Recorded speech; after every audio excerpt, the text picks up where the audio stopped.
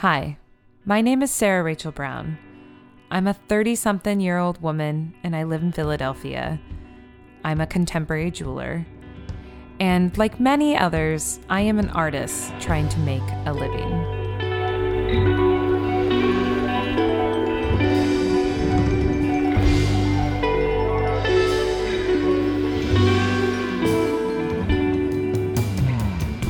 On this podcast, I'm going to broach the subject of value. I'll be talking to studio artists and performers, educators and administrators, and anyone else attempting to combine their creative endeavors with how they get a paycheck.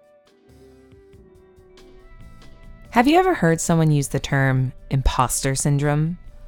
Today's guest, she first introduced me to it. And it can be defined as a psychological pattern in which people doubt their accomplishments and have a persistent, often internalized fear of being exposed as a fraud. I recently had a pretty severe case of imposter syndrome. I was preparing to teach my first workshop, and as I looked at the roster of my very full class, I was suddenly filled with raging insecurity and completely panic-stricken. I mean, who am I to teach? I have so much yet to learn. There are definitely far more qualified people for the job. I mean, how did I even end up here? See that? That is imposter syndrome. So the workshop happened. I loved every moment of it. No one started the place on fire. And I'm pretty sure my students did not think I was a fraud. But I wonder, how long will it take until I don't feel this way about teaching? And does this feeling actually ever go away, even after years of experience?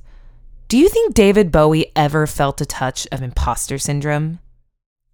My guest today has experienced some pretty extreme change the past few years. She moved across the country to a place she'd never been. She bought a house. She transitioned her business from studio jewelry to fine jewelry.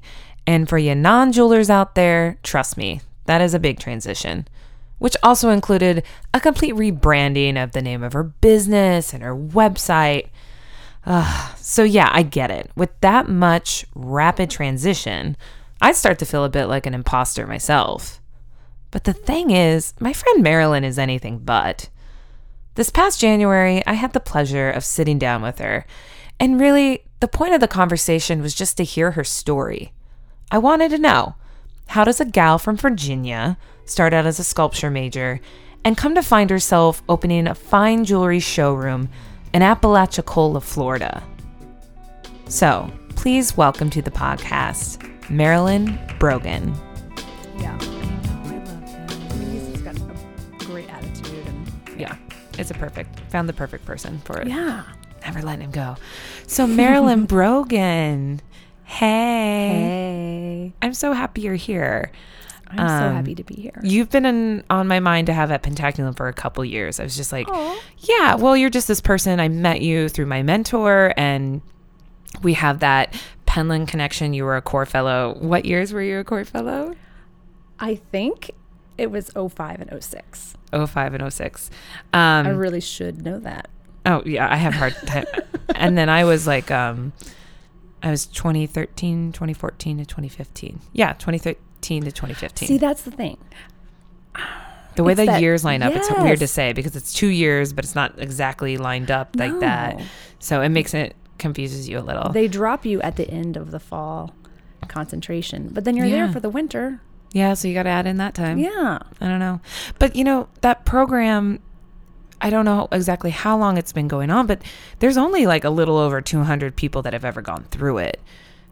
Wow. When really? we did, yeah, exactly. That's why I was shocked because think about it. It's only 9 artists at a time, and every other year, half of them switch out. Right. So the history of the program, it's not a very high volume thing. If it's that many people just every 2 years. It's truly a unique experience on this earth. Yeah. So we're all kind of like a little, I feel like I've talked to so many core fellows or like whatever.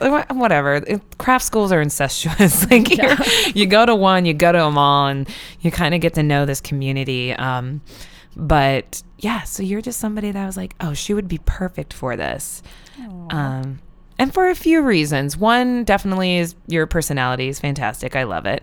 Oh my. You're so scared of this podcast. You keep moving away from the Literally microphone. moving away. Yeah. I do this with my doctor and getting a shot as well. Okay, let's just take a deep breath, everyone. We're going to take a drink of our cocktails that we poured for ourselves to get Marilyn Cheers. nice and relaxed. I understand it's hard to, it's an intimidating thing. I get that. You're very intimidating. Sarah. Okay, take a I bet drink. You get that a lot.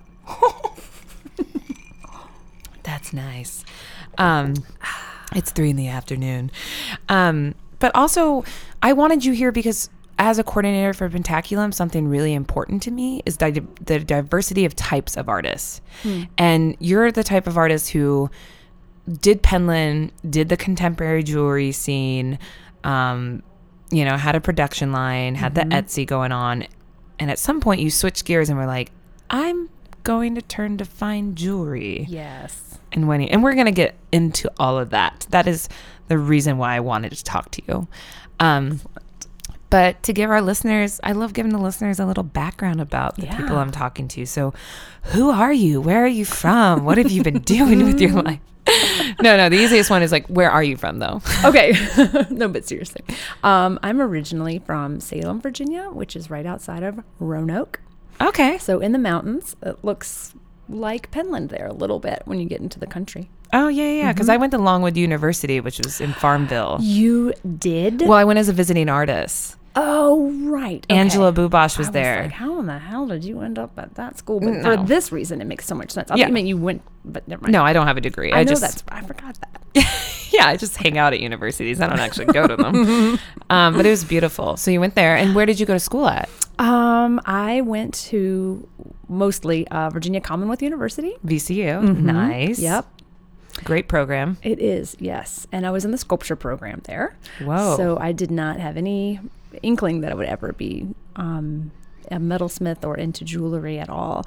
I did like mixed media work, installations mostly. Okay. In undergrad. Yeah. Weird. I did not know this about you. Yes. I did like big room filling projects. Oh, I love things like that. Yes, me too. Environments. It was so good. Yeah. I'm sure you make a lot of money doing that. Well, I think only 2 or 3 people make a lot of money doing that. Yeah, exactly. And I figured out that I don't really have, I don't know. Like, I know there's this imposter syndrome. Yeah. And we all struggle with it to an extent, but for that particular realm, I just could not envision how I could break in. I didn't know anyone. I didn't have a gallerist BFF or family that was at all related in the field. So I just thought, I don't know how to make this work, and I don't want to teach. Oh, well, that's very fair, because a big part of that is when you're making work like that, where is the income going to come from? Yeah. Often it's an academic. Mm-hmm. Yeah. And that's fair. Yeah. I just was like, I want to make stuff and I want to get paid to make stuff. Yeah. But I just cannot see how to get into the gallery scene. And I had a good start. Like, VCU definitely set me up for success, but I just didn't want to go to graduate school because I didn't see the point of it and not wanting to teach. Yeah. And that... Man, that's really good. Yeah. That's smart. Like at that age, I feel like some people can't see that far ahead. They're like, I'm just going to go to grad school because that's just what you do. Yeah, that's what everyone around me was doing. Yeah. And I just had a moment where it was like, oh, let's pump the brakes. Yeah. What's really going on here? And what do I want to pursue? And the conceptual, like VCU's sculpture program was, and I imagine it still is, very conceptually based and less materials based.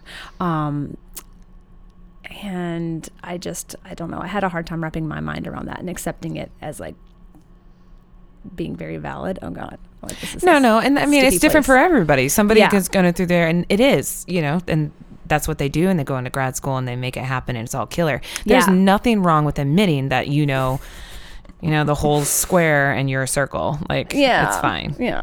That's fine. Yeah. So did you graduate with a sculpture degree then? I did. Oh, okay. So you graduated. Really good grades and cum laude or cum Look laude. At you. Cum laude.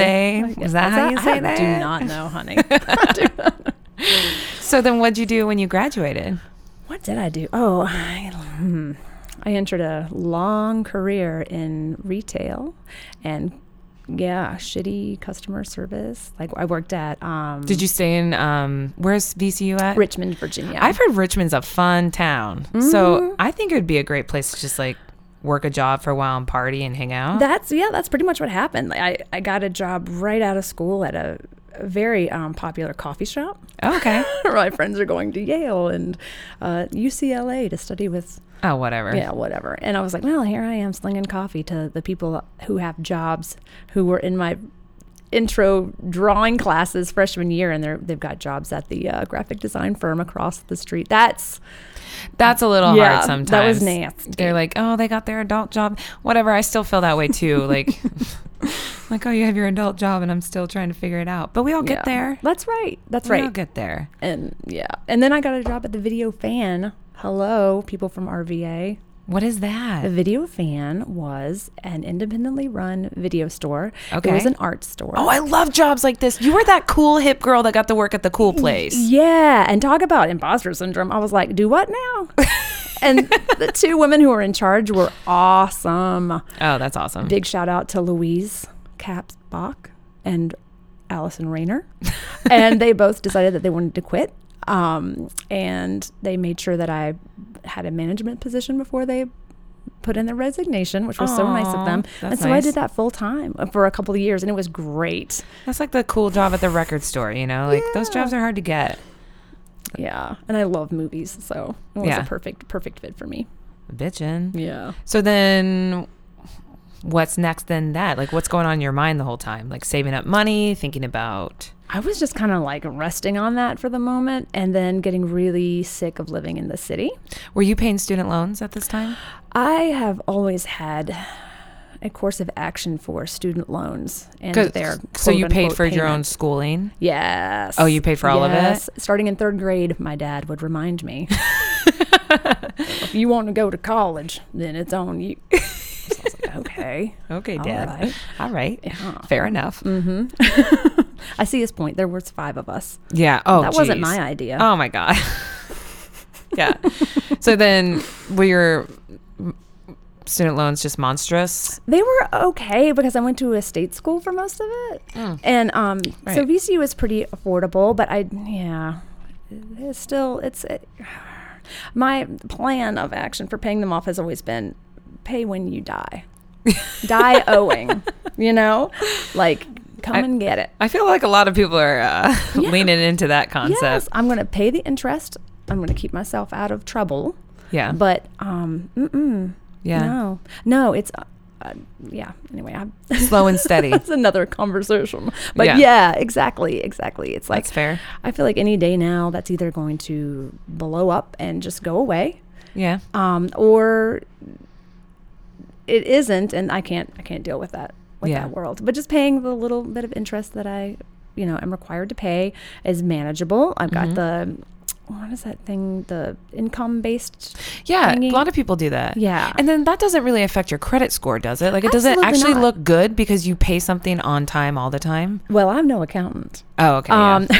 So I don't really know about that. I did buy a home recently. Hey, people, you can still buy a house with student loans. Yes. But that was actually a factor because my partner's he has a very big student loan bill. Yeah, because he has a PhD, right? Yeah. Cutler, you're so smart. He's so Good smart. job. Yeah. But, so that was actually kind of, for a moment, was an issue. We found a workaround. Yeah. But, it's scary stuff. I don't no one likes having a lot of debt. Yeah. And that one is just, that's probably the biggest bill that I've got out there. Well, I guess I have a house. Now you have a house. You just bought a house, so you got a different bill. But I got to walk around the building. Yeah. She's like, okay, got to take a lap. New subject, moving on. So you're living your life. You have the cool job. You're in Richmond. Where do you go from there? Well, from there, oh God, it gets complicated. But there was a brief stint in Boone, North Carolina. Oh, Appalachian State's there. Yes, we will call those the dark years. Okay, why are they so dark? I was there for 2 years. I was, Did you go to school there? Like, how do you end up? Did you My- move there for love? Well, I wouldn't call it that, honey. But I was in a relationship with someone who went to graduate school there. So I was like, oh, I'm so ready to get out of the city anyway. Let's go. Yeah. And yeah, I mean, it's a beautiful area. Yeah. But yeah, there's not very many jobs. And I got stuck in this stupid retail job at the pots and pan department of Mass General Store. Oh, yeah. Good times. And yeah, but luckily I found out about Penland while I was there via my beautiful Aunt Josephine. And yeah, because I was still like wanting to make work. Yeah. And I thought, well, if I'm not going to be in fancy galleries and I'm not going to try and be like a famous sculptor, then what do I want to do? And I was like, I don't know. The theme of my work is really like repetition. I love multiples. Yeah. Hence the production line down the road. Oh, yeah. And I was like, well, maybe something doing with fibers because of like printing. Okay. And I really like fabric and really was into different fabric techniques like knitting and sewing. I had a sewing machine when I was in sculpture, and I just would like rip out big long pieces of fabric. I don't know. Yeah. Nothing really good came from that, but but it was fun. Yeah. Anyway, so yeah, I ended up applying to Penland because that price tag was steep, girl. Working at Mass General Store, minimum wage, and Yeah. so I applied for a scholarship, and I was really happy, and I got it. So So you got a work study scholarship. Yes, I got a work study scholarship. So what you're applying for is like what, a 2-week summer workshop? It was actually a spring concentration. Damn. Yeah. That price tag is big. Yeah. I mean, it's yeah. amazing. It's yeah. totally worth it. Oh, absolutely. But And there are those opportunities. yeah, and there's Yeah. a lot of scholarships. They really do try to help make it. But I still, really even with the do. scholarships, I wouldn't have been able to because I'm bad at saving money. Well, I didn't have any money saved at all. I was just like, literally hate this job so much. I hated Boone. I'm sorry, but I do not care That's for okay. Boone, You North don't have to Carolina. like everything. It's fine. I strongly did not like that place. Anyway, but I met some lovely people. Yeah. Anyway, so I was really happy to just be able to wash my hands of that and just go be on a mountain for 2 months and just figure it out when it was over. And the relationship that I was in that brought me to Boone ended while I was At Penland? At Penland, yes. Oh, I've had a couple breakups at Penland too. Welcome to we're Cheers. clinking. That's not a word. God, I say wrong It's a words word all after the time. the second one of these, I think. Oh yeah, we have more vodka. It's right here. We're fine. We'll take a moment and pour ourselves another drink. So then when you're at Penland, this is when you hear about The core program. the core program. And I was like, no way. Now I know what I'm doing for the next 2 years, or hopefully. So I found out about that. And while I was at Penland and this terrible breakup occurred, it was like the best possible place I could have been in. Like I literally went straight from, so I had 2 roommates that were both glass blowers. Oh, the glass studios, the Women party animals. of glass are amazing. Yes, we had so much fun. I have so many women I love in glass. They're the best. I got to go almost straight from Penland and all of this stuff, to the gas conference? Oh, you went to a gas conference? Yes. I've heard. In New Orleans. What? That sounds amazing. It was the best. For those listening who aren't from it, what is, it's like glass something. It's like Society North American Goldsmiths. We have a yearly conference. Most mediums have a conference, and gas is for glass. And I have heard stories about how much of a party it is. It was good times. I want to go just to hang out. Too. So then you go to this conference, you work on your Penland application. Yes. I had a lot of time to work on my application, and and then I applied, and I was back in Richmond, Virginia. I was going to say, because you broke up, so you didn't go back to Boone. No, I picked up my stuff and hit the road. Yeah, well, because you had to. Because there was no option really. Yeah. And I was so happy to be out of there. And going back to Richmond was nice too, because I had some good friends there. You have your people. Yeah. So then, what happened? What happens? Do you get into the core program? Wait for it. Yes. Yes, you did. do. Was that your first time? Your first application you got in? Oh yeah. Yeah, because a lot of people, it takes like 2 or 3 times. Like my mentor, Sarah Lurcher, you guys were in core together. Yeah. It took her third time. What? I didn't realize that. Yeah, there's a lot of people that take 2 or 3 times to get in. There's some people that take 4 or 5 times to get in. And it's not necessarily speaking to whether or not they're deserving of the opportunity. No, it's about fit. It could be because, I mean, there's 9 artists, and so you're looking at like male to female ratio. They don't like put a whole lot of focus on it, but it's kind of nice. But medium focus as well. You know, you can't have a bunch of jewelers in there. They want it like a broad range and a diverse group. Yeah. I got in on my first time too. Yay. And I did not save any money, and I was not prepared to go. Oh no, honey. No, Yeah. I didn't have anything. I mean, I was working part-time at a salon and as a receptionist. See, that's a really job I've fun. never actually done before. There's no looking back now. Don't do it. But Yeah, totally. at the time it was wonderful. The people I worked with were really sweet and And you get your hair done for free? yes, actually. Fringe benefits. Oh, I know girls that work at salons. Some products, got some free products. Yeah, so you're always looking good. So you moved to Penland. What work did you apply with? All of my undergrad stuff. Oh, from so sculpture. like sculpture. Oh, yeah. Okay. That's what I had, and some of the work I was doing, I called 2.5D because it wasn't cute. quite 3D, but it was 3-dimensional on the wall. Does that make sense? So, for That makes example, sense. one of the pieces that I really love still to this day was made with grapefruit. So you take a grapefruit and you cut it open, and then you have the little segment. And then there's that little papery membrane. Yep. And you peel that back. And then you have the pulp. Yeah. And the pulp's like kind of forms the little sheet. So I would take the little piece of pulp and lay it on a sheet of glass. And I just kind of like would fill in the glass, like make a little circle basically. Oh. And then the pulp would, I guess the membrane that holds the juice inside would slowly kind of like break down, and then the sugar would leak, you know what I'm saying, onto the glass and form like a resin, almost like a really hard glue. And so the little skin of that would still be on there. Yeah, it was super weird. I always wonder how people figure things like this out. I'm like, oh, right, school, you have time to do that kind of shit. Yeah. That is because you don't go into that knowing what's going to happen. It's a happy mistake or experiment. Yeah, like I think I was eating grapefruit in my studio and was like, that's a really pretty pink. Yeah. And it was like a really hard one, you know, sometimes they're a little hard. Anyway, and I just like set it down and it looked like a plastic jewel. And and then I think I probably just set it on a piece of paper or God knows what, and then it did that thing, and I was like, oh, that's cool. Let's make a piece out of that.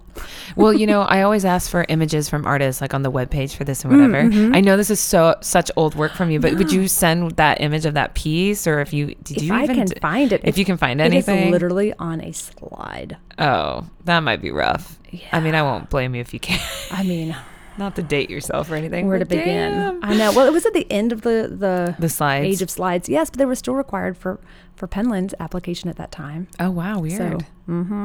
So you get to Penland, and I know a big part of the core fellowship is that they want you to explore their mediums and techniques that you don't necessarily apply to get in with. Right. So is this where you're a jeweler in my mind. Right. When do you start making jewelry? Where? Year 2. Wow. You didn't even jive in your first year. No, the first year I was in textiles and weaving because I had to get that out of my system. Yeah. And me too. Got it out. Man, yeah. My teacher, Bhakti, God, I loved her. She was like, if you don't love the process of setting up the loom as much as the process of weaving, this isn't going to work out. She made the announcement to the class. She literally didn't single me out, but I was like, I do not love this. I do not love it either. Kim Miras, we're at Pentaculum, and across the other side of that wall is Kim Miras, and she's a fantastic weaver, does great, beautiful work. And I was walking back and forth to get to this office, and she was threading the loom, and I was just having flashbacks and just cringing. Like, I hate it. Yeah. Anyways. Yep. I respect weavers so much. I love like intricate, tiny intricate things. And yeah, I do too.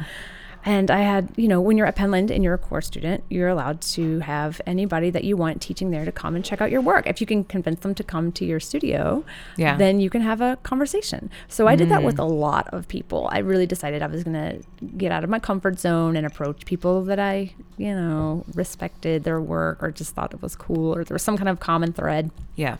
And I heard from a lot of people like, well, have you done anything in metals? Have you thought about metals? And I'm like, I don't like jewelry. I don't wear jewelry. Everybody makes jewelry. I'm not going to make jewelry. No one was making jewelry. That's weird because when I was at Penland, everybody was a jeweler. Even the non-jewelers were jewelers. I don't think that was the case when I was there. I don't recall that being something that does something like my attitude. Yeah. And not to sound negative, but it was like, oh, okay, everybody's making jewelry. If everybody's doing it, I'm doing something else, Yeah. But yeah, I decided to give it a go. And soldering, I was just like, oh, this is great. I love this. Soldering's really satisfying once you figure it out. Satisfying. Mm-hmm. Yeah. Yeah. And I remember when I first met you and Sarah, my mentor, was talking about your work because you guys were really close during core and everything. BFFs, yeah. And she was like, she fuses. Like, you're a fuser. Yeah, I did. I learned that way after when I started doing production work. Okay. Yeah. Yeah, but that was something in my mind. I was like, I've never even fused anything. Oh, it's so fun. Okay, jewelry tangent. Yeah. We'll have another cocktail after this and go later into if you want. Yeah, do that. Okay. So, who did you take that first class with that made you fall in love with metals? I believe the very first class that I took was the spring concentration. Which is 2 months long, so it's good time to like really dive into a new medium. And really try, everything. Jim Cotter? No. That's fine. You don't have to remember everybody's names. Sorry, I think I'm feeling a little pressure. That makes my brain shut down. It doesn't matter. I know There's him. so many I can jewelers see his in the sweet world. little face. He was the head of the metals department of VCU for a really long time, and I don't know who's going to be listening to this, but you either loved him or you didn't, and I really That's did. fair. I really did. He was so nice. Yeah. James.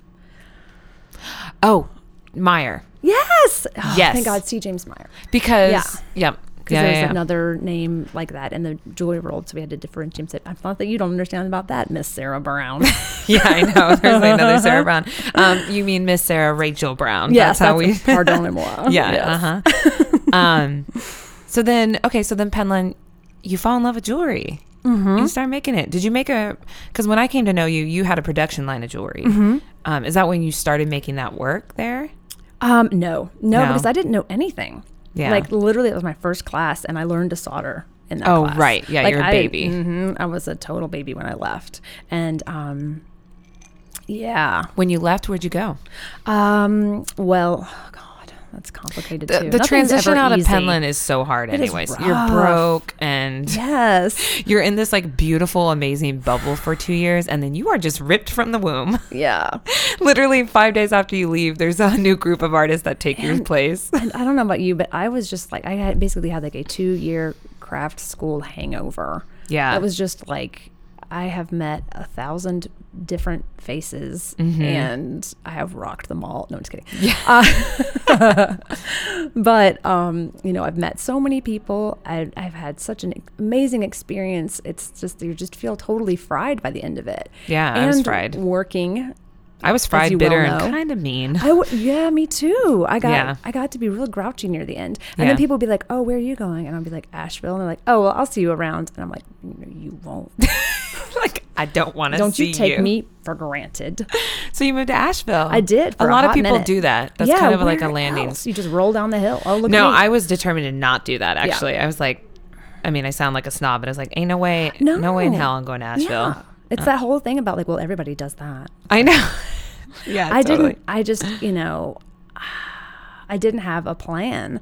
Yeah. And the Asheville thing just seemed like, well, so-and-so's leaving, they're renting a room in this house and they're leaving. And it was just like the perfect timing. And I was like, I'll take it. Mm-hmm. And then I got my favorite ever job, which was, okay, besides the one I have now, obviously. Yeah. Which was working at a bakery in Asheville. Oh my God, it was so good. What made the job so great? I think the space was good. The lighting was excellent. Oh, okay. Your like surroundings can no, really, truly. It is huge. Mm-hmm. And also I really love baking. I love baking. I was always a cook at Penland. Like that was my job for 2 years, was in the kitchen. And I was not always inspired, I have to say. But I learned a lot, and I was able to like take that and have that be like a transition, like built up that resume. Yes, yeah, exactly. Like build those skills and then take them with me. And then this bakery is City Bakery. I think it's still down there. I know City Bakery. Yeah. Why didn't you just say that in the first place? Sorry, They're amazing. Yeah, they're the best. They got this biscuit sandwich that is to die for. Oh, I bet it is. Yeah, it's really good. They had semolina bread with sesame seeds on top. I'm sure it's amazing. Everything I've ever had everything there is great. good. They make, well, when I was there, I'm sure it's the same way, but they made everything from scratch. Like you would come in and they would have like tomatoes sliced and like laying on this big sheet to make sun-dried tomatoes. Yes. Oh, look at them. It was great. Asheville's such a hippy-dippy town. I like to mock it, but it's also kind of amazing. It really is. It Yeah. really is. It really can be. Yeah, I can. Yeah. Well, she's grown up too. It's changed a lot. Oh, Asheville. Yeah, changed. it's one of those cities that's just like blowing up. People in Brooklyn found out about it. It's all over. God. The rents are actually getting kind of unaffordable, and it's shocking. I thought they were unaffordable when I was there. Oh, honestly. really? Yes. Wow. Yeah, that's why I was hence renting a room in a house. Like, no one wants to do that, especially after having 8 roommates. You know what I'm saying? Yeah. And a mouse totally. highway in your kitchen. Oh. We're referencing, for those that don't know, like all the core fellows at Penland live in the core house, and Morgan Hall. Morgan Hall, and that house has seen many things. Many things. Yeah, and it's an old house. It's an old with house. a lot of holes, and it's beautiful. It's Clearly beloved. a small budget to keep up with things that an old house demands. But yeah, I wouldn't have wanted to live anywhere else. Yeah, no, exactly. It was great. They're building a new core house, and I'm just like, oh, what? I would never want to live anywhere but there. No one likes change. No one likes change. But- We're all being like but poo-poos I'm right with about you, it right though. now. I'm Yeah. still with you. So Yeah. I'm sorry. When do you get to making jewelry? I just don't get it. Girl. No, I do love it though, Yeah. because I feel like Well, it's hard. everybody's path is different. I love that you've taken so many different iterations of like what you're going to do Yeah. and how to get there. I started off going to college at a school for creative writing. I was going to write. And then someone was like, hey, you should apply for this scholarship. There's an art scholarship for this school. I was like, oh, okay, cool. But then instead I changed schools. I was like, well, if I'm going to do art, I'm going to go to an art school. I'm going to go to the state school. It's Yeah. cheaper. It's blah, blah, blah, whatever. And yeah. And then from there to like trying to figure out how to be not having any means and Yeah. no means of support from family or otherwise, you know? Yeah. Like how to be able to make art and keep a job, you know, like where you're getting paid, like basically, no, always minimum wage, like Yeah. slightly more than minimum wage. Yeah. Yeah. It was Well, I think years that of makes things interesting too in some regards. for a while. It's interesting. Well, I was talking. Oh, hello. I just hear some country music on the background. Do you hear that? I do. I don't know what's going on out The there. sounds of Aramont. I mean, what I say is, Gatlinburg. you know, a lot of people look at my experience and like, oh, you didn't go to school and you did all these things. And I was like, well, that's not because I actually wanted to do that. Like if I could have paid to go to a school and get a degree and then go to grad school, I would have done all those things. But Yes. my life reflects the decisions I've had to make based on my financial situation. Yeah. And that's how you end up Survival. doing crazy things, like working at a bakery and falling in love with that process or, you know, Yeah, that one could have wooed me away, I think. open up. You could be like one of those people that opened up their like own cupcake shop or Yeah. that could have been you. I have to switch to donuts now. That's the new trendy. Oh yeah, cupcakes carb. are out. Now it's donuts. What's next? I don't know. Crumpets. Ugh, I hope not. I don't care for them. Really? Yeah, I guess I haven't had a good one. There's a good crumpet place in the Pike Place Market in What you Seattle. just said, there's a good crumpet place, leads me to believe that you were correct. Crumpets. There's a are whole the new crumpet donut. shop. Yeah, it's good. So let's keep on trucking down this road that you're on. You're in Asheville. Sorry, this is taking forever. After, whatever, who cares? 2 years after Penland, like, what's your next move? So hold up. While I was at Penland, I met a boy. And this boy Who is now your husband, is now P.S. my husband, So watch what you say, girl. Yeah. Well, we met at Penland, and he got a job in Tallahassee, Florida for a minute. Okay. Teaching at a community college there. Yeah. So I was in Asheville, and he was in Tallahassee, and that's far. And I went to visit a couple of times. because it was winter and it is not cold in Tallahassee in winter compared to Asheville, North Carolina. Yeah, of course. Typically, there are whatever. I'm sure there are things that break that rule. But anyway, so I was like, well, this is stupid. This is a lot of driving. I should probably just try and figure out if we want to continue with this relationship or not. And if so, then maybe I should head down to Tallahassee, which I did. And he promptly got accepted into graduate school. Oh man, were you having like flashbacks? Like, okay, all right, I see where this is going. Yeah, like this it sucked. So anyway, so I'm stuck in Tallahassee and he's gone off to San Diego. Oh, you had to stay in Tallahassee? Yes. Oh. This is the whole thing about being broke and how it sucks. Oh, you couldn't just up and move. No. And I was waiting tables at this terrible restaurant. It was awful. Like, #me too, all over with this job. Oh, gross. My God. Yeah, it was disgusting. Anyway, I hated it. Anyway. Yeah. Some stories. But so he moved to San Diego, and I was going to wait until a couple of months. I was going to wait 4 months, and I was going to save. By the way, when you wait tables in Florida, this is the best part. You don't get minimum wage. You get half minimum wage. Oh yeah, it's like Iowa. Oh, is Iowa like that too? Oh my God, That yeah. is I didn't know that was a thing in other states that you got. Yeah, I got paid $3.81 plus tips when I waited tables in Iowa. When I moved to Seattle, you get minimum wage plus tips. Yeah, minimum wage in Seattle has got to be good. It's good. Yeah. It's still because you're yeah, I understand all that, because then I moved to San Diego. So finally, let's get me on the West Coast. Yeah. So you stayed for 4 months? I did. Well, no, because this is so sweet. He got out there and he was out there for a couple of months and he was like, this sucks. Will you please come out now? Yeah. So who's going to say, no, I have to stick to a budget? I yeah. was like, okay, I'll be right there. Yeah. Hold my beer. Yeah. I'm lonely. I'm going. Yeah, I'm going. How'd you get out there? Did you drive out there? I drove out there in my, 1990 Dodge Dynasty. Okay. It was loaded down. Literally, you could see the back wheels were squished further to the ground. And my beta fish, Vera.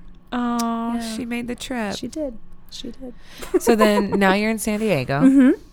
And you have to make a life and a purpose for yourself there. Yes. And I got a job. We moved into Hillcrest, which is the best neighborhood in San Diego. And I wanted a job where I could walk. I wanted to be able to walk to my stupid day job. Oh, yeah. So I got a job at Pete's Coffee and Tea. Oh, yeah, I know in Pete's. Hillcrest. Yes. I still like their coffee. And that ended up being a really wise move. I met, so many people there. Yeah. I met the guy who's now my accountant. Oh. Well, not for long. Sorry, Tom. It's a new state now, baby. And yeah, I met some good friends, and the guy who I ended up randomly renting a space from for 4 years for my jewelry studio. He was a regular. Yep. Tom. Dude, regulars. I've had a lot of connections come from the restaurants I work at. Yeah. It's pretty amazing. Yeah. So then you start running a studio, and what kind of work were you making? Hence, here comes the production work. Finally. Yes, finally we've gotten there. I knew you did some production jewelry in there somewhere. I did. Nice. I did a couple of years stint of that. And there was big things happening on the interwebs. So fab.com. Oh, I remember those Fab. guys? Yeah. Remember when?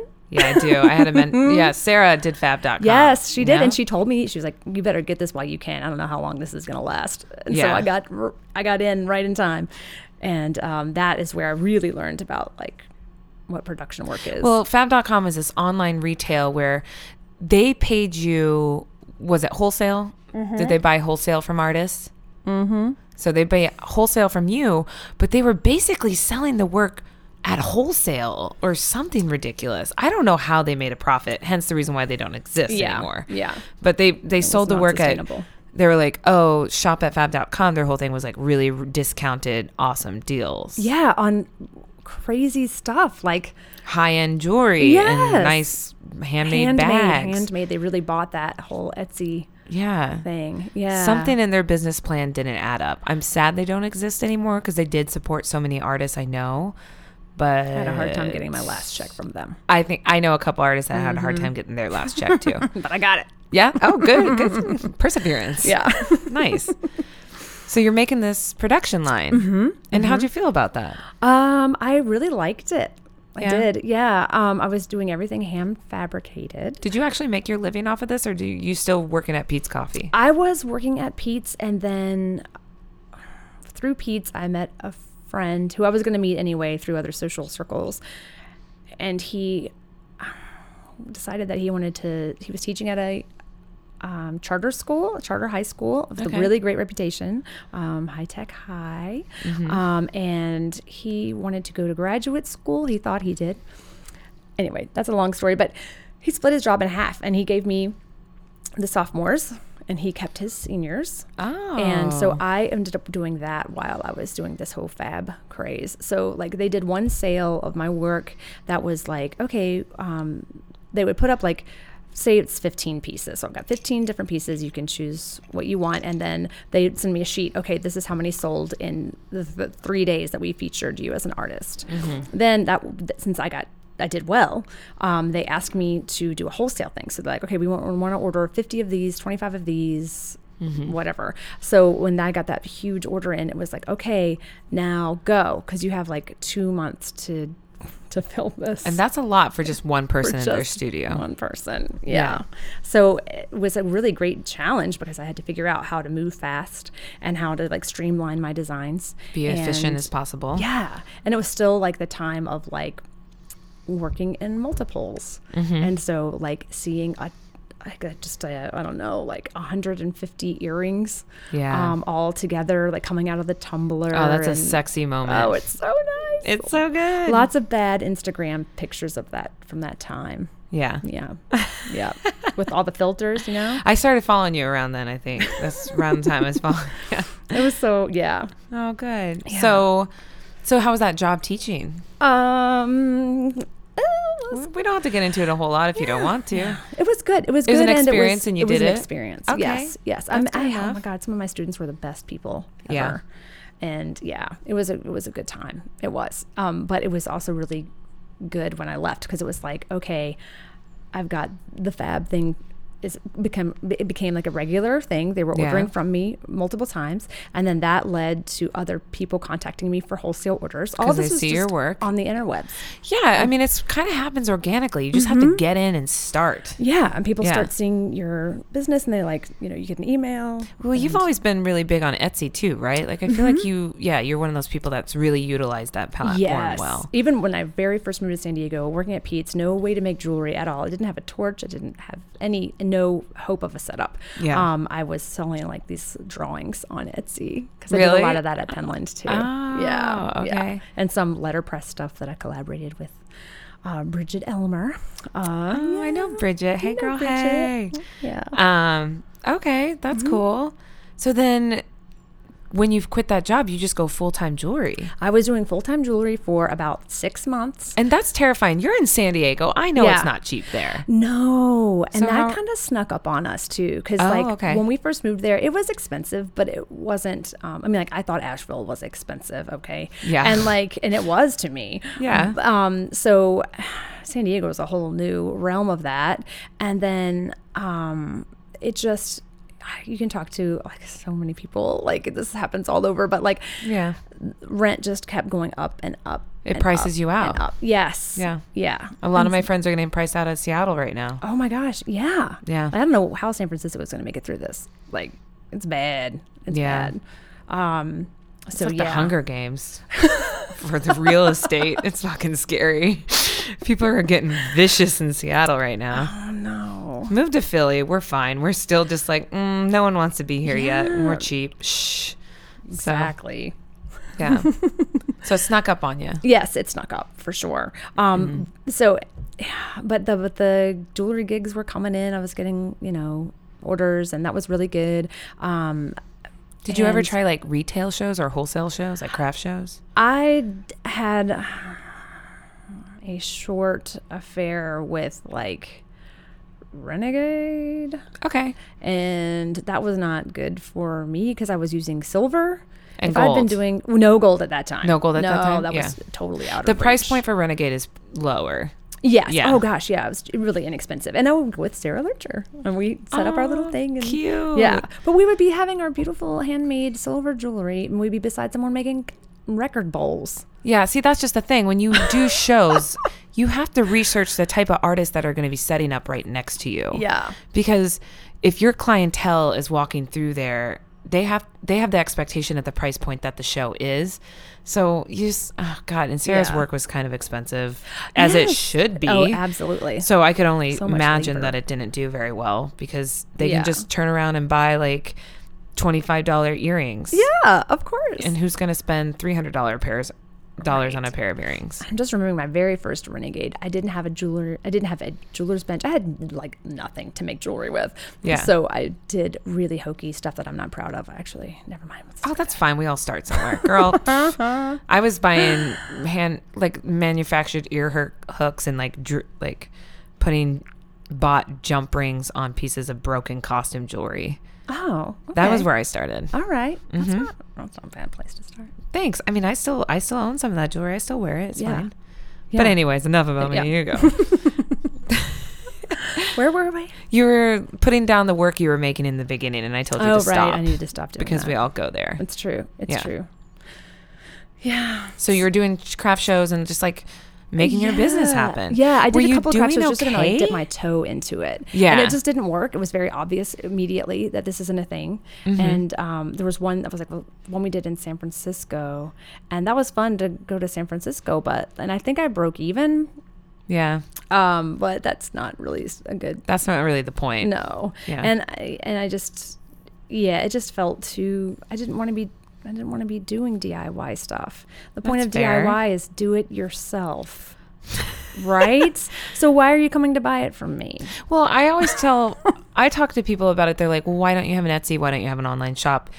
It all relates back to the type of places you want your work at and the type of demographic you're trying to get and just the intentions with your business. Right. And your intention was not to make 100 pairs of $25 earrings. Your intention was to make 5 pairs of $200 earrings. Right. Yes. Yeah.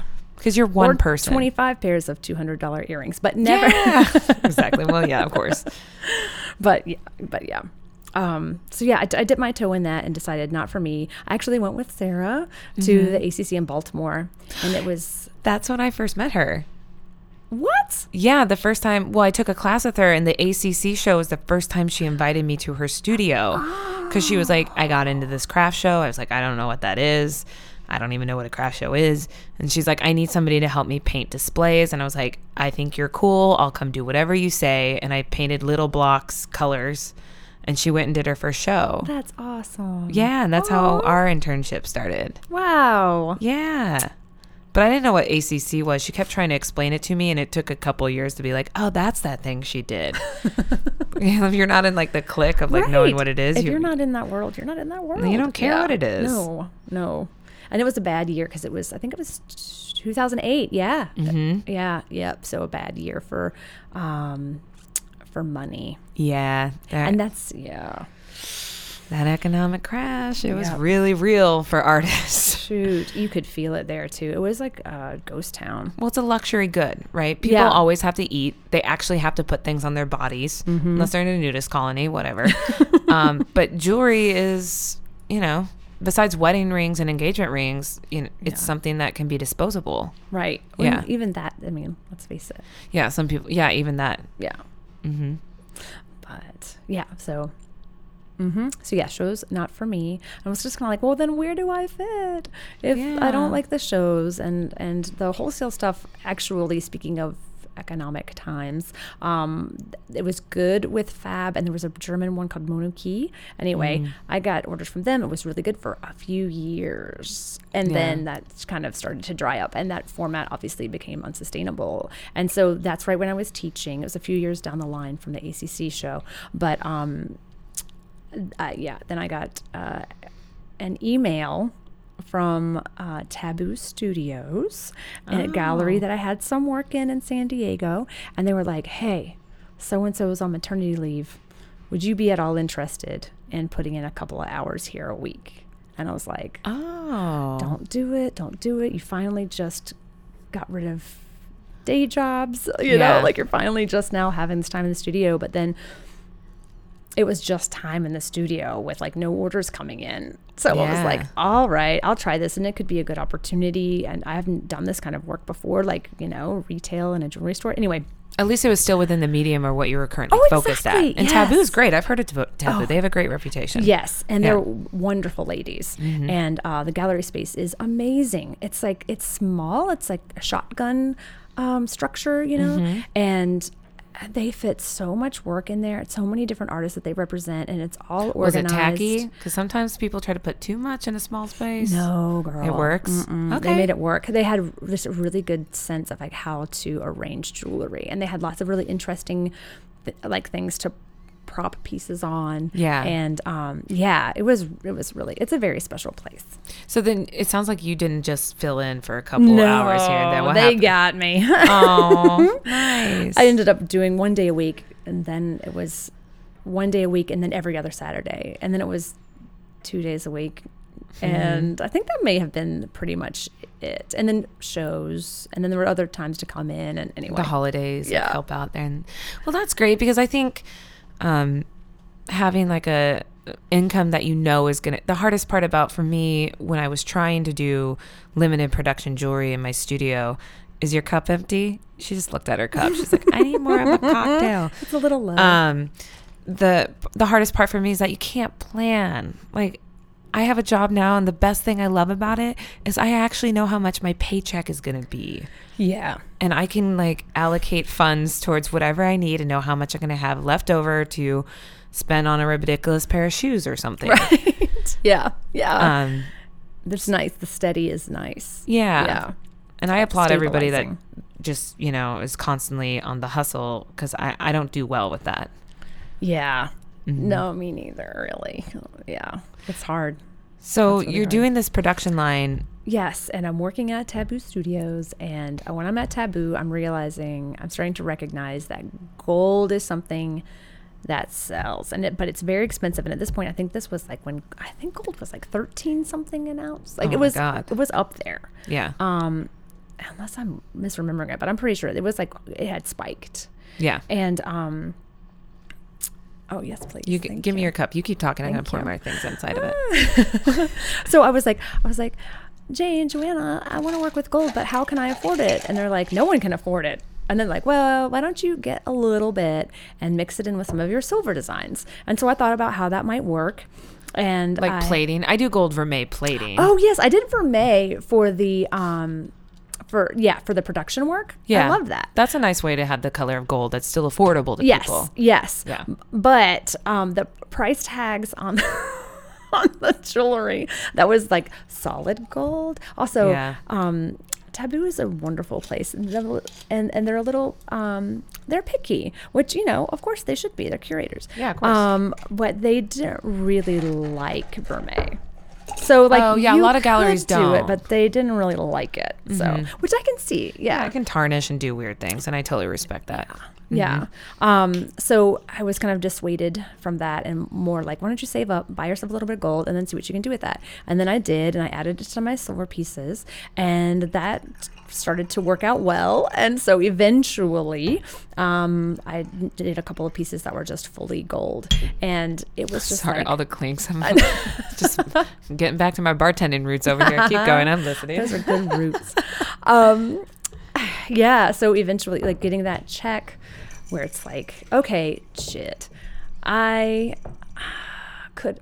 would have made, I don't know, like 15 pairs of this earring in silver for the price of this check now that I'm getting for one pair in gold. And it was just kind of like, this is dumb. That's incredible. Obviously, it is time to switch. And it was designs that I knew were successful and that people had asked about. And I made them maybe a little smidge smaller. Because it's lighter. Yes, it's lighter. Yeah, because gold is a lot heavier. And then there's people who also were like, oh, I'm allergic to silver. I can't wear silver. And I'm like, oh, you poor thing. Well, let me help you with that. Here's this much more expensive pair of earrings. Yes. Yeah. And, you know, I think sometimes you just need an excuse to get the better thing. If you can afford it, why not? Right? Yeah. I'm always curious to how people start fine jewelry lines. I mean, like in gold and diamonds. And I think it's do you want to know a secret? Yes, I love secrets. Oh my God. So I decided that if I was going to do my gold production line, that I needed to do it online, selling it online, but I was going to put it on Etsy. Yeah. I made rings in silver, sent them to my plater, photographed them as gold. So I didn't have to have a shit ton of money saved up to start this production line. It was just like, well, honey, this is going to be photoshopped anyway. Yeah. No one's ever going to have these pieces, like I can tell like your display if it's pieces. solid gold or if it's plated, and I'm never going to accidentally sell the plated ring, Yeah. So that's how I got started with that. It was just like. So then your lead time when someone would order a gold ring, you'd give yourself enough time for them to pay you, then order the gold to make the piece. Yes. Never make anything until that money is in your account. Oh, is that like a thing most people know and I just didn't realize that? What? That last part about... Yeah, that a lot of people do that. That's kind of like a trick of the trade. Oh, getting paid first? Yeah. Honey, that's the oldest job and the oldest trick in the book. Oh, wow. No, but you know what I mean. Like, yeah. Yeah. She's making some like awesome hand gestures, whatever. Gestures. I don't know the right word. Whatever. Interesting. So this is your first foray into... Yes. Fine jewelry. Because this is what I love about you and what I wanted to talk with you most about is that you're a different type of artist here at Pentaculum than most in that studio. Whereas, you're not making work from different materials and experimenting, and it's not contemporary jewelry that you're applying to exhibitions. No. You are a fine jeweler. Like you make mostly wedding rings and engagement rings. Yes. Yeah. Yes. And it's a whole different way of thinking about your studio practice and your intention behind it, and a whole different price bracket to a whole different level. Yeah. So this was the first start of that. Yeah. Was like just sitting there at Taboo, selling pieces, watching women, well-to-do women get their hair done and come in and give themselves a treat. Yeah. And just going for the gold. Yeah, going for the gold. And just like, oh, I love this stacking ring. Yeah. If it, it's within my means, I have a $500 budget, I'm going to buy this thing. And just being like, what? Yeah, That's I know. amazing. I'm just like, what? That's your budget? Okay. That's my rent. So then how did you start to, because I kind of call it like engagement, wedding bands, and then maybe like in terms of, I don't know, boutique jewelry, right? So you're kind of moving away from boutique and making more of fine jewelry. Let's use those words for now. I don't know how to describe it. What do you mean by boutique jewelry? I guess I would describe boutique as like what you would see in a boutique, like lower price points, kind of not necessarily something that will become an heirloom, right? Like just Forever 21 earrings, but that doesn't count. That's, I think I know where you're going with this. Okay, sorry. I'm not describing it very well. No, but I think I get it. Yeah. It's like, yeah. So when did you decide that you're just going to transition to this?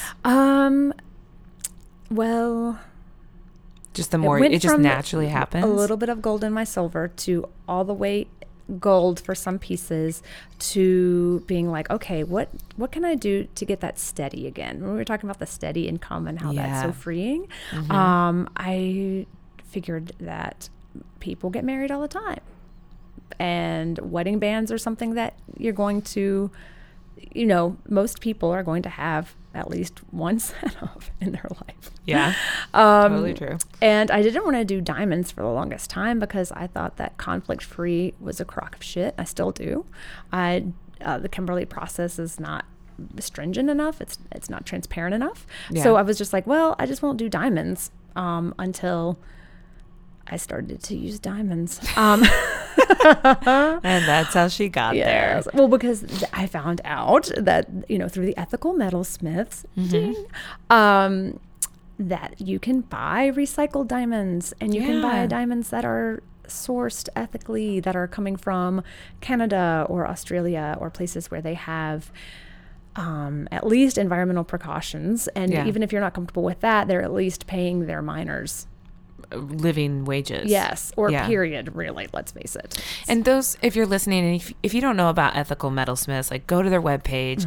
If you're a studio jeweler, like look them up, donate to them. And if you're a student, you get a very nice discount, and there's lots of perks for you. Yeah? Oh, I didn't even know this. I'm not even a member. I got to become a member. Yeah, go check it out. I will. I'll do that too. I'll put it in the description of the podcast. I feel like it's about to metamorphosize. Is that a word? I don't know. It's going to change soon. I feel like there's some change in the wind, and it's good. It's good changes. Yes. Okay, awesome. Yes. Actually, one of my bosses at my new work is on the board. Oh. Yeah, because we're all like ethically sourced, recycled metals. Yeah. I admire. Which was a big part of me being in love with that company. It's called Barry O'Neill. They're amazing. Yeah. So then you start using diamonds because you realize people want engagement rings and they want diamonds. As much as we can try to get away from that De Beers bull, it's real. It is real. Yeah. And I didn't even know how to look at these things before. I mean, here I am. Yeah. Like, with this weird background, not at all having to do with anything fine. Oh gosh, and there's just so many levels. There's so many little rabbit holes to fall in, like specializing in. You can just be a gemologist, or you can be a person who just grades diamonds. Like it gets so ticky tacky in a hurry.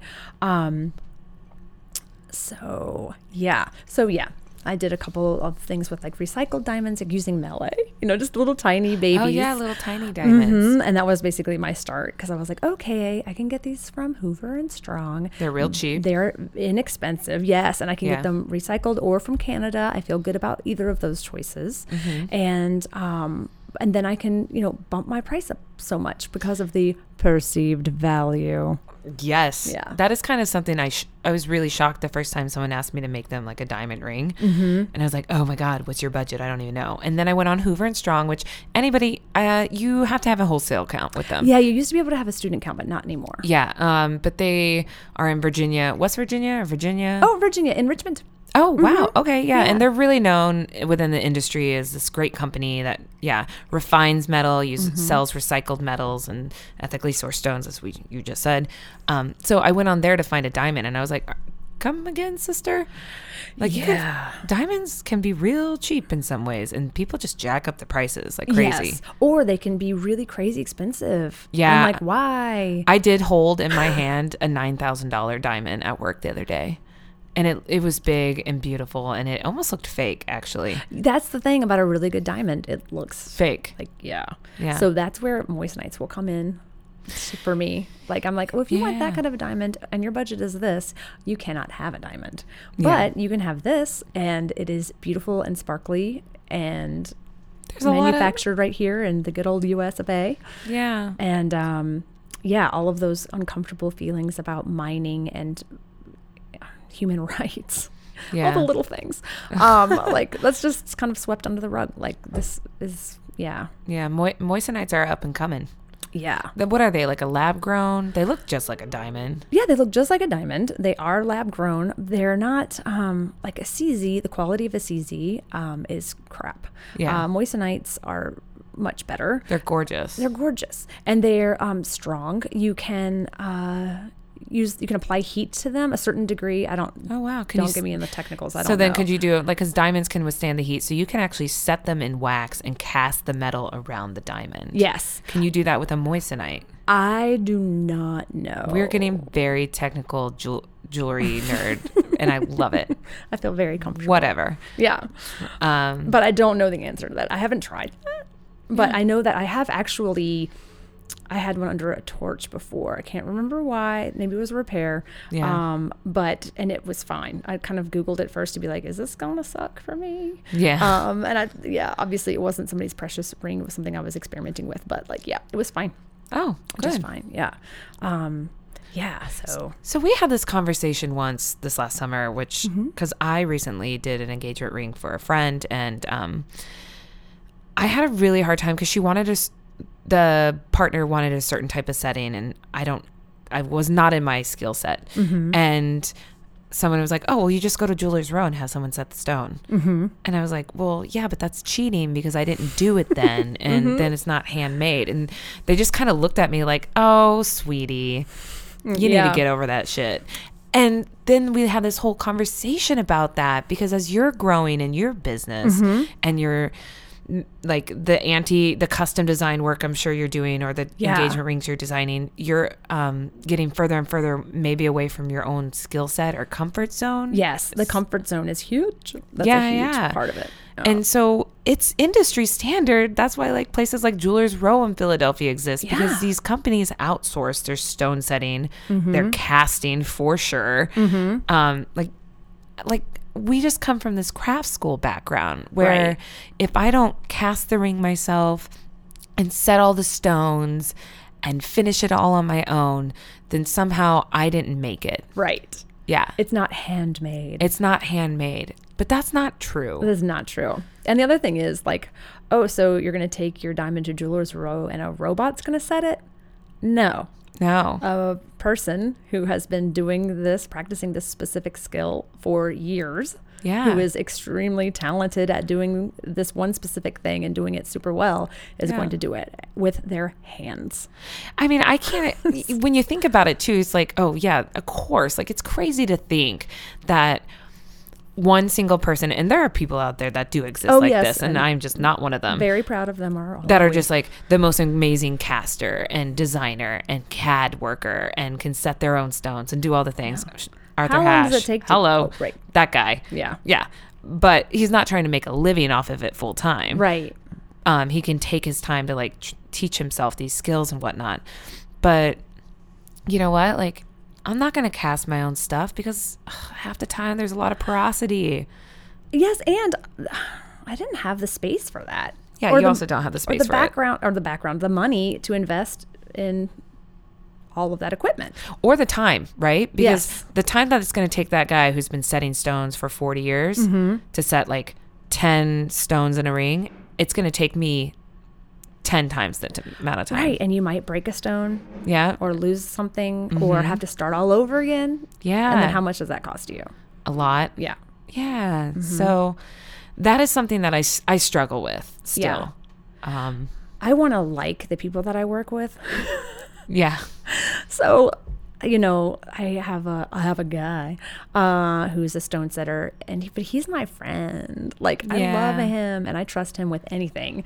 And he actually mentored me for a little bit on the bench. Like, he showed me some bench jeweler tricks, and he's just a great guy. So like, and my caster, like I didn't know them before, but like we've kind of created a relationship, and like I know I can call up, Dan and be like, hey, I need this thing. And so for me, that's also a part of it, and a part of my comfort zone. Like I don't want to work with a client for a couple of months or whatever and design this ring that we've both put a lot of creative energy into. Yeah.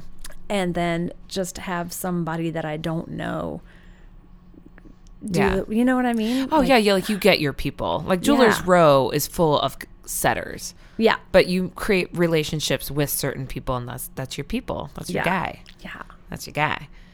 But so on your website, or how transparent are you about that? Because I feel like it's kind of just like unsaid thing that a lot of people know. Yeah. But what do you say to the clientele? I do not say anything on my website because I think it's kind of like, I don't think it's important to say that. Do you know what I mean? Like, I think it would probably cause more questions. But when I'm talking to clients, I will say like, okay, I know how I'm going to make this ring. I'm going to blah, blah, blah, blah, blah. And sometimes that is like, I'm just going to do it myself. That's fine. Yeah. And then other times it's like, okay, I'm going to send this to my guy. He was my mentor and he blah, blah, blah, blah, blah. And he's going to set this diamond for you because I don't feel comfortable doing it or whatever. And they're like, oh, okay. And they don't need to know that.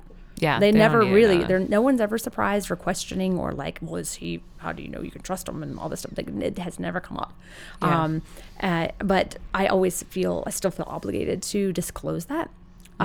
Even, if it was somebody's grandma's ring, obviously I'm going to say something about that. But even if it's just like a specific shape of moissanite or whatever, some stone that we sourced together, my client and I just feel obligated to share that if I'm not going to do the labor Yeah. Yeah. And I also think that it's interesting that people find it interesting to know what the process is. Yeah. So, like what is casting? Well, how does that work? Some people do want to know. Some people don't give anything. They're just like, whatever, I just want this pretty object on my finger. Make it happen. God bless those people. Yeah. Love those people. But then some people do. When I did my last engagement ring, I mean, it's my friend, right? So I told him, I was like, I'm outsourcing these stone settings because this is not my specialty. I'm not good at this. And I'm probably going to screw it up. And I'd rather just get it done. Right. Yeah. And it was great. Oh, God, it was magical. This guy, Gabe Pavlovsky, who's on Jewelers Row, and my friend recommended a guy, and it's him, and he's fantastic. And then I'll definitely go back to him. He's my guy. I got a guy. Yeah, you got a guy. I did get a guy. It's good to have a guy. I know. It's all about making those connections wherever you're at. But you're in Florida now. Yes. So this is the part that we didn't get to. No, the timeline of Marilyn it took Brogan. so long for me to It's go fine. Let's across give the him the country. Reader's Digest version of Andy. I'll try. So you transition to fine jewelry engagement, whatever, and then your partner finishes school and gets a job in Florida.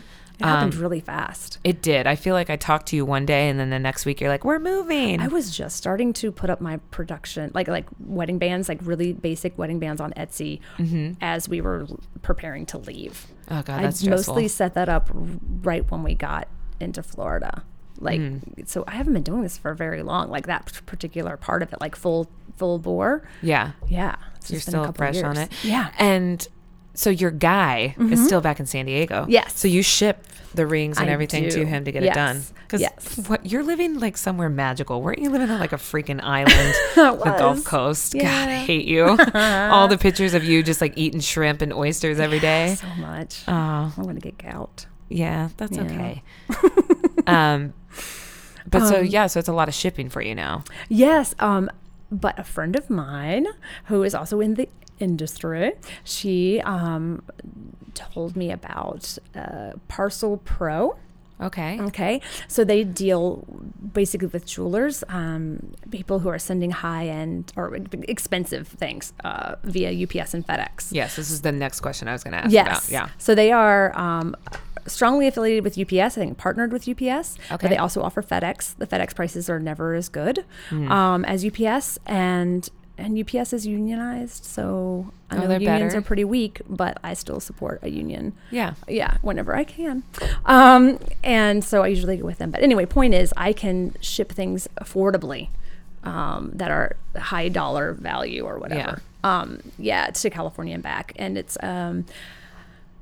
I don't know if I'm going to forever do that or not. I don't know enough people. Like there are no people where I live. Yeah. So like it's awesome to live in this magical wonderland, but it's also like real inconvenient for West Coast. Yeah. Maybe or you'll for like my eventually job. find someone on the East Coast. I think I will. Come up to Philly. You know, spend some time and go to Jewelers Row. That's closer. Yeah, closer. I would love to do that, actually. That would be really fun. Because the one in San Diego, it's just one building. Oh, and it's 6 floors, but it's a smaller community, which is always kind of it's a theme for me. Like I do better in smaller communities. Well, that's fair. Yeah. So now we were in St. George Island, and now we're living in Apalachicola, Florida. That sounds fancy. It is amazing. I don't know. I guess it's fancy. It's not really fancy. It's just super beautiful, cool and historic, and it's country. And so am I. How's your business doing? Great. Are you seeing just kind of like a steady growth? Yes. Because people have money for engagement rings. Yes. Like their perceived value of how much a ring should cost. I think there's also something kind of like mental going on, like emotionally. You want to spend all this money on this ring to show this person, or like size matters to a lot of people and things like that. So you have a lot playing in your favor. Well, that was kind of part of the strategy. Was like, I don't want to sell $100 earrings anymore. I don't want to sell $200 earrings anymore. I want to offer higher end pieces, because it's like it's the same amount of work for more money. Anyway, it takes the same amount of time to pack up those earrings in a box and ship them as it does to pack up that ring and ship it. Maybe the box costs a little more. Maybe the shipping costs a little more. But I also stopped. I don't sell at galleries. I don't have any wholesale accounts. I don't have anything. It's just me. Yeah. So that's nice. Yeah, it is. And I'm selling pretty much exclusively online, although there have been some people who are vacationing, or I had a couple who were eloping in my town, and they were like, "Oh my God, you're in Apalachicola? Are you kidding me? That's great. Cool. Yeah, it was really sweet. I got to meet them, and we had a drink, and I love that. Yeah, it was really sweet. So do you mostly sell through your website or Etsy? Right. Well, no, Etsy. Yeah. Yeah. Etsy. Wow. Yeah. Etsy works for people. It's huge. I mean, it's just so gigantic, and people they know that name. Yeah. They might not know me. And some people care about who I am. You know, like, I want to know the person who's making my ring. Tell me something about yourself. I'm like, well, read my bio. Yeah. You're like, it's right there. People don't read. But yeah. Mostly Etsy. I think the traffic is just huge there. And I did just recently invest in updating my website and putting up some brand new beautiful photos and having just redoing it, giving a little bit of a polish. And you're zeroing in on it. I am. You're like a couple years into the fine jewelry thing. It takes a long time. It does. Yeah. It's a lot of work and ways that you don't expect. And most of it is not at the bench. Yeah. Or even drawing or coming up with designs. It's mostly answering emails nowadays. Like answering emails, setting up conferences with people to discuss designs, and then, a lot of coordinating and That's a lot of work. So where do you see your business going? Just keep on trucking? Yeah, I would like to eventually be more focused on the engagement rings. Yeah. I think I'd like to start, like right now, my engagement ring line is pretty straightforward. Yeah. And it's pretty, I don't want to use the term basic, but it is what it is. You got to start somewhere. I mean, and that's the thing. Like, I think that it helps me visually to be able to see, like, what would this look like with a round stone? Yeah. What would this look like with an oval? Yeah. What about, a rectangle? So seeing all of those things, just having them all, same setting, same band, and then we can go from there. That's where I've chosen to start. So I'm going to start diversifying that. And there's been a couple of really great custom jobs that I've done. This year has been more custom, so I think people love custom. Yeah. Well, yeah, because everybody wants to feel like their ring is like the one. Yeah. Yeah. Exactly. And that's really fun for me. And it's probably much better money, right? It is. Yeah. Yeah. It has to be, because it's a lot more work. Oh, yeah. Yeah. And and people seem to be willing to pay for it. Yeah. Mm-hmm. Yeah. Wedding rings and bands and engagement rings, it's just cash cow for jewelers. Yeah. And so I just really was just tired of being broke, and saw that this might be an opportunity that I could try. Yeah. And was comfortable working in silver, worked in silver and plated it, put it on the old interwebs as gold, and started making gold. Rolled the dice. As stuff sold. Yeah. That's exciting. Yeah. So having this diverse background and kind of like a different focus, how have you felt being in the studio with people that are working in like contemporary jewelers and whatnot with completely different intentions with their work? I'm totally used to that crowd. Yeah, you're used to that crowd. Yeah, of course, Penland, whatever. Yeah. So I mean, I think that if it was a couple of years ago and I was doing this and I was in this crowd, I would feel a little intimidated, like they think I'm dumb because I'm making the stuff that be beneath them. But I don't care anymore. Like, I don't think anybody think that at all. But it's it's a different, it's a different way of thinking about making. I don't think that these people think that, but that's the weird of course. person No, in of your course. head. Yeah, we're all intimidated by things, and I get that. Yeah, it seems, I don't know. No. Mm-mm. Yeah. Well, I love that you've found your little niche and you're kind of leaning into it and getting going. Yeah. Your pieces are beautiful. I'm going to be putting, obviously I'll put your website up and images of your work, and I encourage listeners, check her out. It's your Instagram handle is what? Is your business name your name? Like, what's up with that? You need to get your branding in zeroed a little bit more for me. I know I do. You're only 2 years in. You're fine. Right. But your production line of work was what, called Meander Works? Yeah, that's right. Yeah. So is your fine jewelry still under that name, Meander Works? It is right now. Yeah, on Etsy it is. My website is still... You can find it at meanderworks.com or marilynbrogan.com. So either one of those. I own both URLs. I am so fancy. Are they both tied to the same site? Mm-hmm. Oh, I didn't know you could do that. Oh, yeah, baby. Mm-hmm. Oh, wow. Yeah, and it's going to switch over soon. It's just going to be Marilyn Brogan. Yeah. I like that. And I'll probably leave the Etsy Meanderworks because whatever. Yeah, because if you change your shop... Yeah, you can't change your name or something. Right. Yeah, so you're going to have to stay as Meanderworks. Mm-hmm. Yeah. And on Instagram, I'm Meanderworks as well. Yeah. And that will also switch over when the website switches. So not that will affect anything. Streamline that. Yes. Oh, that's fancy. Well, I'm excited for you. Thank you. Your pieces are looking stunning, and yeah. It's cool to see you make that transition because I haven't thought about doing it, but I know a couple other jewelers that I've been noticing that are like Jill Baker Gower. She was a resident at Arrowmont and is in all the galleries, and I like love her contemporary jewelry. And she's like, I'm doing this thing I've been dreaming of for a really long time. I'm launching a fine line of jewelry under like a different name, and it's diamonds and it's beautiful and it's engagement rings and whatnot. And I think a lot of people, I mean, sometimes you just get to a place where you're like, where am I going to grow and where can I go? And this is an obvious choice for jewelers. Yes. Yeah. And I feel like, I don't know, when you were asking me what I wanted to do next or what's going to be on the horizon. Yeah. I think for me, like just jumping into this pool and deciding like, this is what I'm going to do now. I've started very minimalist aesthetic, which is great. I love it.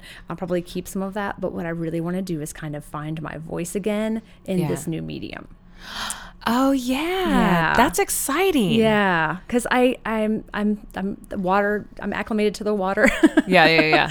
And now I just need to kind of like find my voice in this because that's really important. I'm still an artist like at the end of the day. Strong aesthetic to your work. Yeah. I would like for it to be like identifiable. Yeah, and you'll get there. Yeah, that kind of stuff takes years. Yeah. So yeah. Yay. Well, I wish you the best of luck for it. Thank you so much. Your little Florida paradise. Coming to visit. Yes, please do. It's warm all the time. Yeah, tell me when to come when it's like the perfect weather. I don't want it to be too hot. No, you do not. You will avoid... I'll give you the skinny on that. But no July, no August. And we'll eat shrimp and drink cocktails on the beach. Yes, and hopefully I'll have a golf cart by then. Oh my God. Ugh, I miss... living at craft schools, they always have golf carts. I miss them. I miss cruising in golf carts. Yes. It's like my favorite pastime. And this is like how you get around in my town too. That is hilarious. It is really funny. Man, it's really funny. I love it. That's ridiculous. Well, Marilyn, thank you so much for coming on. Well, thank you for having me. Yeah, and thanks for coming to Pentaculum. Oh my gosh, are you kidding me? This was fantastic. Yeah, we're almost done. It's Thursday, so one more day. I know. It goes by so fast. It does. Well, thanks everybody for listening. This has been another episode of Perceived Value, the podcast broaching the subject of value with artists. Until next time.